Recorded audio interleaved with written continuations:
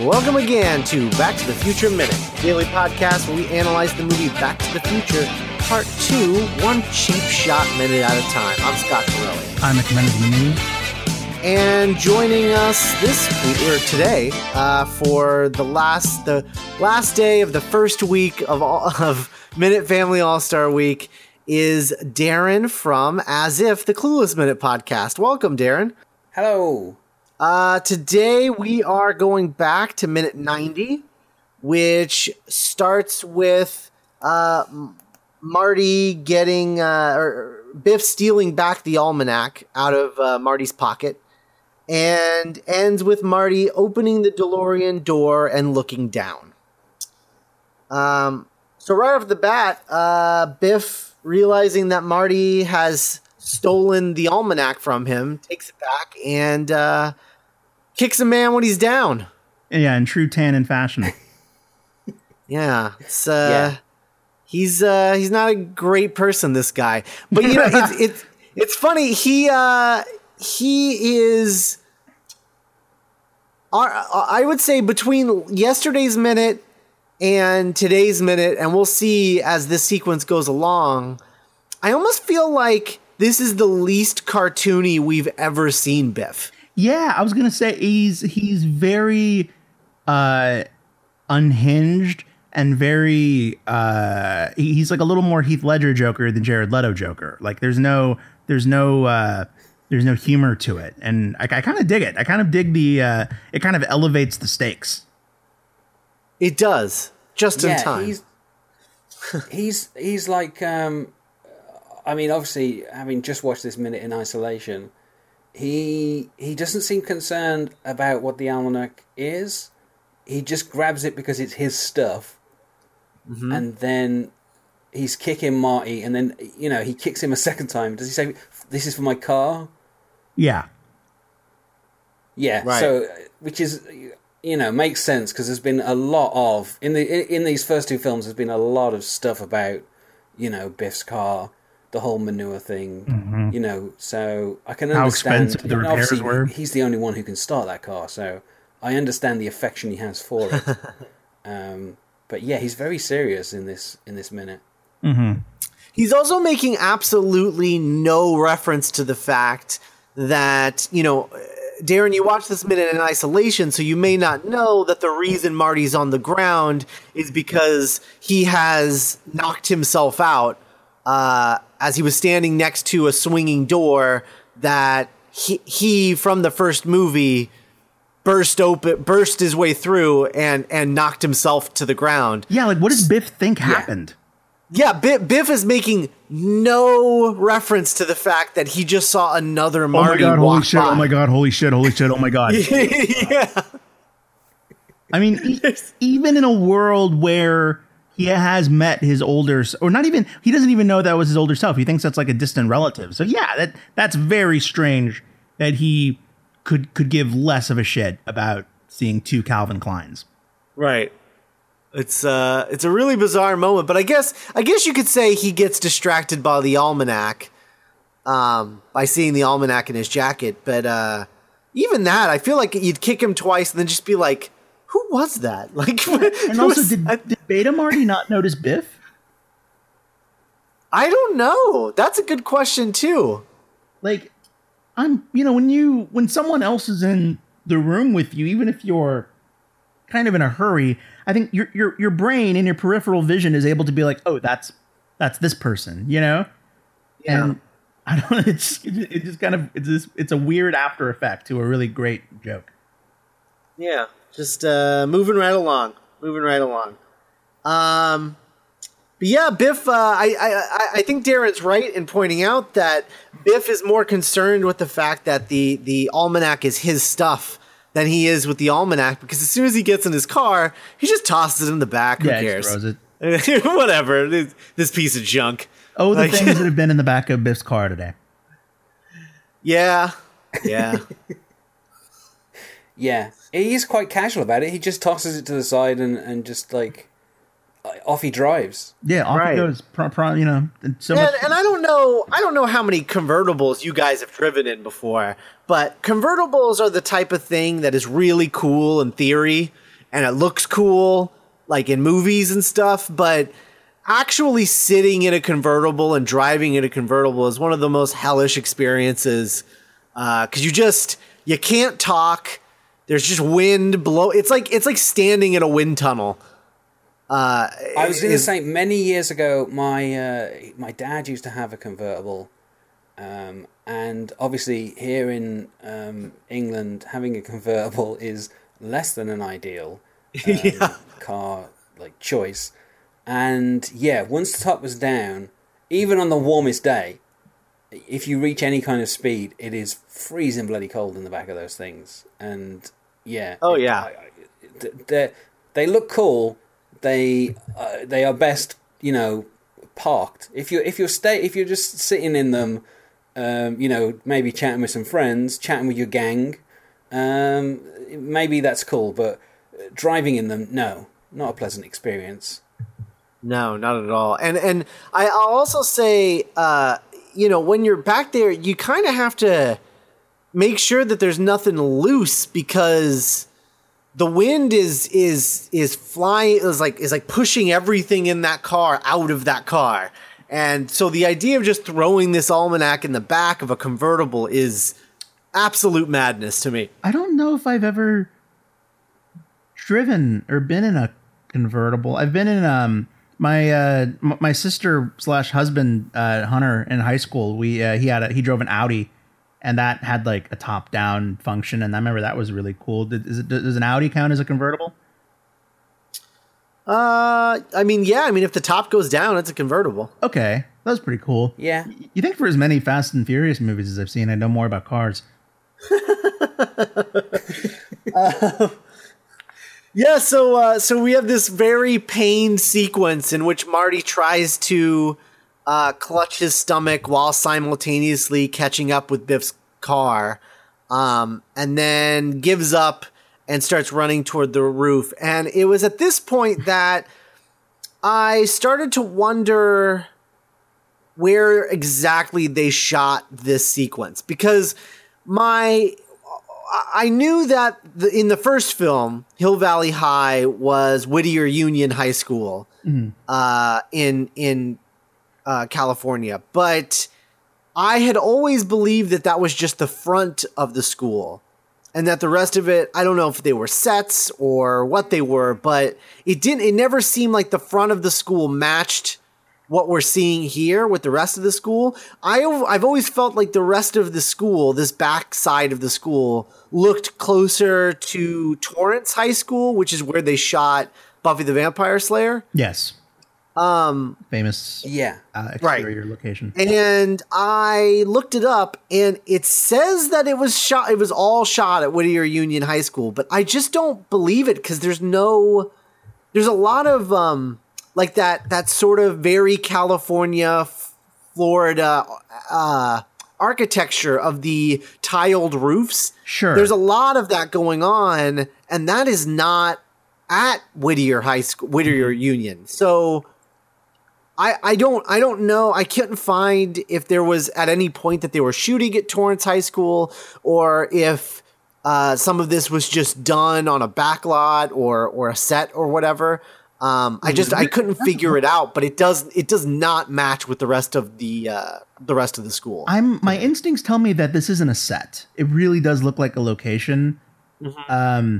Maybe the roof. I could picture the roof being a set. Right. Yeah. But that shot of that really gorgeous one shot of like Biff driving away while Marty runs up the roof. It really does look like the exterior of a location.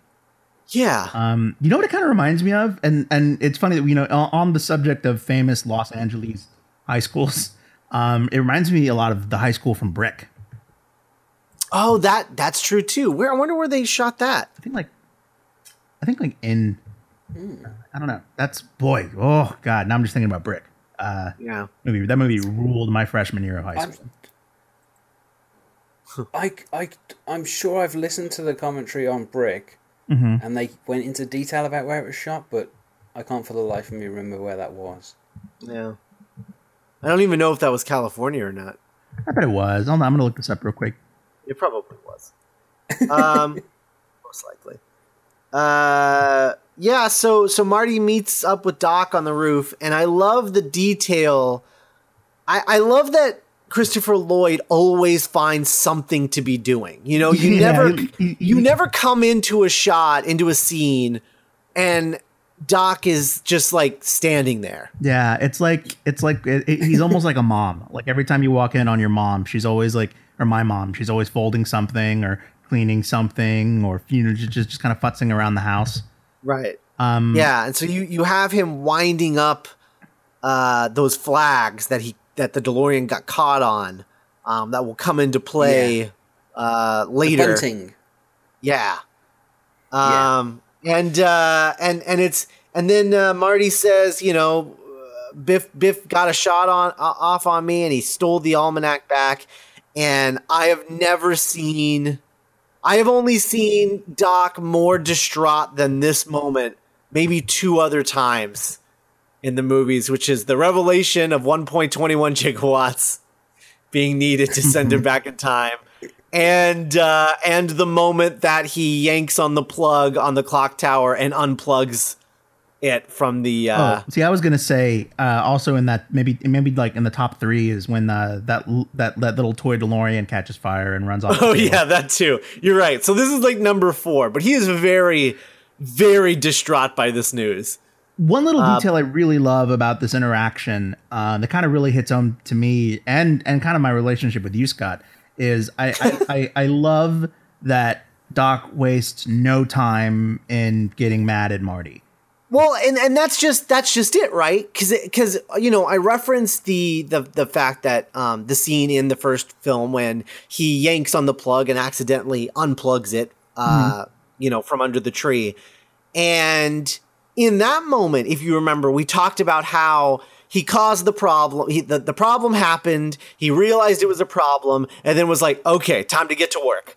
And you know, we just learned that Doc works really well under pressure. Yeah, you know, he's a cool head. You know, despite all of his neuroses. You know. Yeah. And and it just kind of reminds me of working with you, and kind of like how if one of us messes up, or if there's like a technical issue, we're kind of past the point of like, you dummy. You know, it's just like, okay, well, we screwed up. Let's keep going. Yeah, totally. What were you going to say, Darren? I mean, maybe this explains why whenever the Doc and Marty go back in time to a specific time, they always go like a couple of days before something, because Doc just needs that pressure of getting something done in the next couple of days. If they went back like a year before and did it at a leisurely pace, he probably wouldn't be able to do anything. Yeah, Doc seems like the kind of guy that would need a deadline, no matter what field of work he's in. You know. Mm-hmm. It's okay to answer a question before we keep going. Brick was shot in Rian Johnson's hometown of San Clemente, California, on location at San Clemente High School, where he attended. Oh, very interesting. All right, that's cool. So then we cut to the DMC coming into the shot above Biff's convertible. And the first thing that came to my mind, and this is something that I've never, ever, ever really thought of, how the hell does Doc know where he's going? He can't look down. I mean, the location of the school is away from town, so I guess they know he's going to town. He's not going to hang around the school. I specifically mean looking down. Like, he can't look down. He's in a car. Cars aren't made to look down. And so how does he know that he's above Biff's car? He that is there's got to be some sort of like, maybe Marty will open the door from time to time and peek down, and maybe Doc's using like his headlights once they spot the car. You know, Marty's like, I found the car, and Doc's like, I'll use his headlights as a measure or something. They can't. They're not using headlights. They've got their headlights off because they're trying to stay incognito. Oh, I meant Biff's headlights. Biff's headlights. Like he can see. He can maybe see those. If he's the only car on the road, from a fair. distance, I think he'd be easy to see, wouldn't he? Yeah, I guess that's not bad. Okay. I feel also, like. Oh, go ahead. They're above him because it's a really cool shot. That's why they're above him. Yeah, I mean, fair. Fair point. I love the added detail. This is a beautiful model shot. I mean, it's just it looks so great. So that's why they're above him, really. Yeah. Well, it's a great helicopter shot, and the helicopter's obviously just shooting over, like basically just shooting almost B-roll of Biff's car just like driving along the road, and then they add the model shot in later. But what I like as an added detail, and this is the sort of lived in kind of detail that really great model people who work in models do model work which is that it's weaving around trees, which it wouldn't need to do because it's not real, but they make it so that it's doing that, so it really feels like it's part of what's going on. It's the same sort of reasoning that behind in Roger Rabbit. They made sure that whatever the lighting was in the scene, they would match it on the drawings. So that when they would move a light around in a scene, the shadows would be cast differently on Roger Rabbit. Yeah, or like when Roger slams like a bottle of whiskey on the table, the things on R.K. Maroon's desk will like shake, Right. And just little details that you don't even really know that you're noticing. Your brain is and it just makes it seem it augments the illusion. Yeah. Movie magic. Yeah. Yeah. I love models.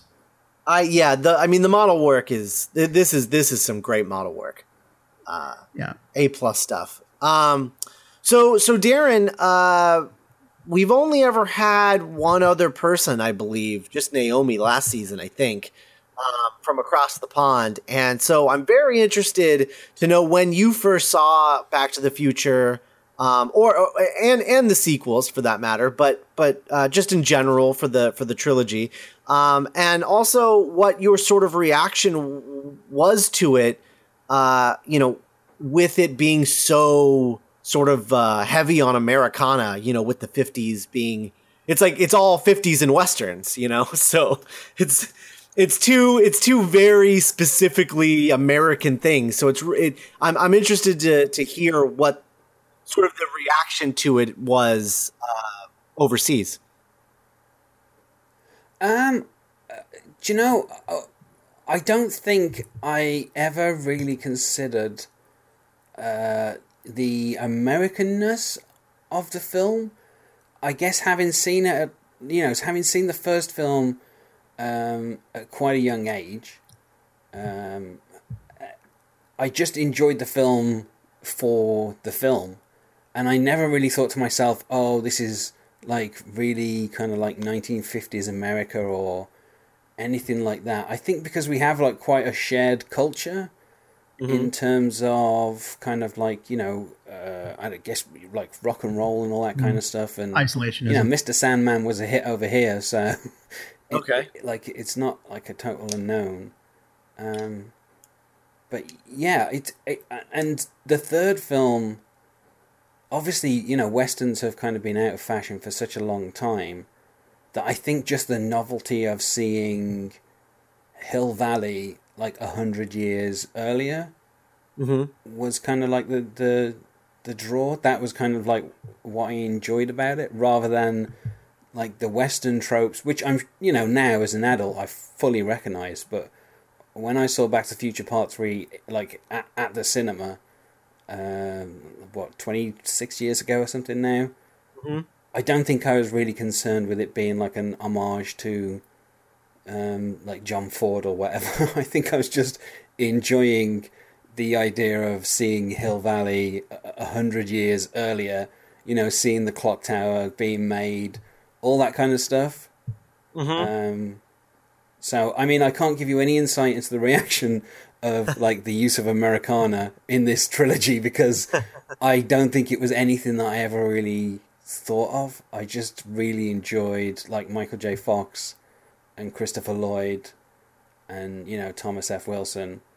Like that, that was what I was there for, rather than any kind of references to America. Okay. Nice. Yeah, I mean that's certainly fair. So what is what is sort of your is it one of those things where Back to the Future has just sort of always been there? Because I know, obviously you're from As If, the Clueless podcast that we guested on, and you said on that show that you're a huge fan of like the teen, like sort of high school comedy genre. And so I'm just like from that perspective, sort of where do you come at this movie? I mean, I was trying to remember, like, obviously having listened to you ask people about like their experience seeing seeing the films. I distinctly remember like the circumstances under which I saw each of these films in this trilogy. Mm-hmm. And I saw the first one on a coach trip to France. I remember just watching it kind of like, 10 rows back on a coach on a very small TV screen on VHS. More than once, because it was a 36-hour trip in each direction. And, the coach driver only had like a few films like on the coach. And I just remember seeing it, and I don't think I ever, like in the first few times I saw it, I don't think, which were all on that trip, I don't think I really kind of understood the plot totally, because obviously I could barely hear it, and I could kind of just make out what was happening. But it's weird that you mentioned that it's like a teen movie, because it never really occurs to me that Michael J. Fox is playing like a teen, although obviously it's so heavily... all the stuff with his parents, and obviously the premise of, I mean, I don't need to tell you, but, is it Bob Gale or Robert Zemeckis? Which one was like, would I have been friends with my dad in high school? Right, Bob Gale, yeah. And so, like, I think that idea, it is, like, deeply rooted in the high school. But like you say, because it's so covered in this kind of, like, 1950s Americana thing, it doesn't really feel like a high school film in the same way that something like Clueless feels like a high school film, because it's not really about the kind of social mores of being in high school. It's about a kid trying to get his parents together, which is, such a kind of odd premise for any film set in a high school, basically. Trying to create your own birth. Right. And it kind of has the benefit, sort of like Happy Days does, where by being about the past, it sort of it was able to escape being dated, because the 50s are now just getting more and more far away, and just as of a interesting and far off premise. And whereas movies like Teen Wolf or Better Off Dead, it kind of is like, oh, the 80s, but Back to the Future has kind of superseded that in a really cool way. Right. And being about time travel, all of the over the top sort of 80s-ness of it all, it because it's about time travel, that part of it doesn't feel dated because it's all dated in a way. Yeah, like 1985 is just as much of a character as 1955. Right. Yeah. Well, cool. Do you know, I want to tell you something strange about the way that I saw this film, this being Back to the Future Part 2. Uh-huh. And that is, I watched it at a friend's house, and I had to go home before I saw the last 20 minutes of it. And so this part that we've covered today, I didn't see for years, like years later when it was on like TV. And I'd seen Back to the Future Part 3 at the cinema, having not seen the last 20 minutes of Part 2. So, I just kind of put it together in my head. Oh, they went back to the past. And, for me, like the last kind of 20 minutes of this film were like, I don't know, like some kind of crazy, like thing that I had to just kind of create in my own mind to kind of join the two films together. And it took like a while before I actually managed to see them and kind of realized that maybe they were a bit less than what I had thought in my head. Uh-huh. Mm-hmm. Yeah, that's definitely a fair assessment, and something that we've talked a lot about over the course of covering this movie. Yeah, it's funny when you're asked to fill in the blanks of a story, that almost becomes more big than the actual story. It's like, I remember when Game of Thrones first started, and the books were, book fans were 5 books ahead of me because I was just watching the show. The whole story felt so epic and big and deep. And now that we've surpassed the book narrative, I'm like, oh, so this is okay. I can see the whole plate, Right. And it's interesting how something can feel more epic when you don't really understand the breadth, the full length of it. Oh yeah. Yeah, Sure. So Darren, I mean, we've plugged it in the past, but tell people about As If. You're reaching the end, much like we are, of this movie. I think you're a little closer to the end than we are. But tell them about that, and then you said something about having a new podcast, right? Yeah, well, I mean, As If finishes next Friday. As of this Friday, from next Monday, I will be the host once more as we go into the credits of Clueless, which are only 5 minutes long, thank goodness. And at the same time, as this episode has gone up, I've started a Arrested Development rewatch podcast called I've Made a Huge Mistake. And episode 2 would have gone out yesterday, and episode 3 will go out on Monday, the same week that the final week of As If goes up. So I'm going to be watching at least the 53 original episodes of Arrested Development, and I've got a number of different people lined up as guests to join me, and that will basically keep me kind of busy for the next 6 months. And then at that point, I'll consider whether or not I cover season 4. Okay.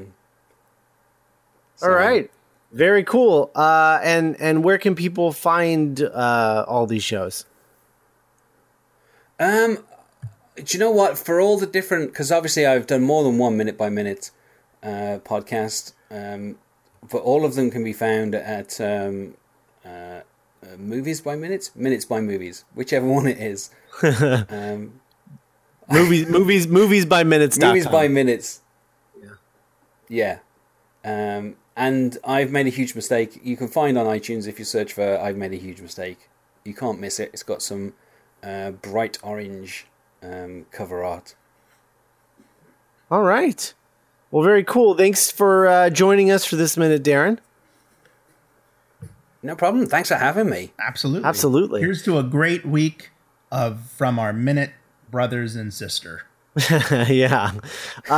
So we will be back next week for another week of our second week of Minute Family All-Star Week.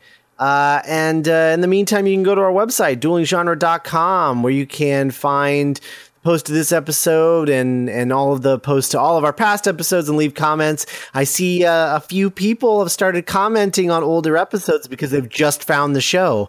And that's been a lot of fun to see people discovering us on the first movie and leaving comments with absolutely no context whatsoever, and I have no idea what they're talking about, but it's fun to read. And we recorded that a year ago. It's kind of like hearing about something funny you said at the bar 6 months ago, and you're like, dude, yeah, that was 5 years ago. I don't remember. You can also email us contact at backtothefutureminute.com. We're on Twitter and Tumblr. We have a Facebook group called the Back to the Future Minute Listener Preservation Society, where we have lots of people posting things, starting to liven up over there. It's good, so go check that out. On iTunes, if you want to leave a review, that will help us out a lot. And of course, you can check out our other podcast, The Doctor's Companion, our Doctor Who podcast that we do with Cassandra Fredrickson, and Geek by Night, our original audio drama about 5 geeky friends who get superpowers. So that's But they also a fun get show. friends. Yeah. So go check that out. And while you're checking things out, go to duelinggenre.com/support and check out our Patreon page, where every weekend we post an episode of Back to the Future Minute, No Roads edition, our Patreon exclusive weekend edition of this show. And if you want to do that, you just need to, if you want to get access to that, you just need to support us on Patreon at the $5 a month level or higher. And speaking of Patreon supporters, special thanks to our Patreon associate producer, Leaper182, and we'll see you next week. Bye. Goodbye. Bye.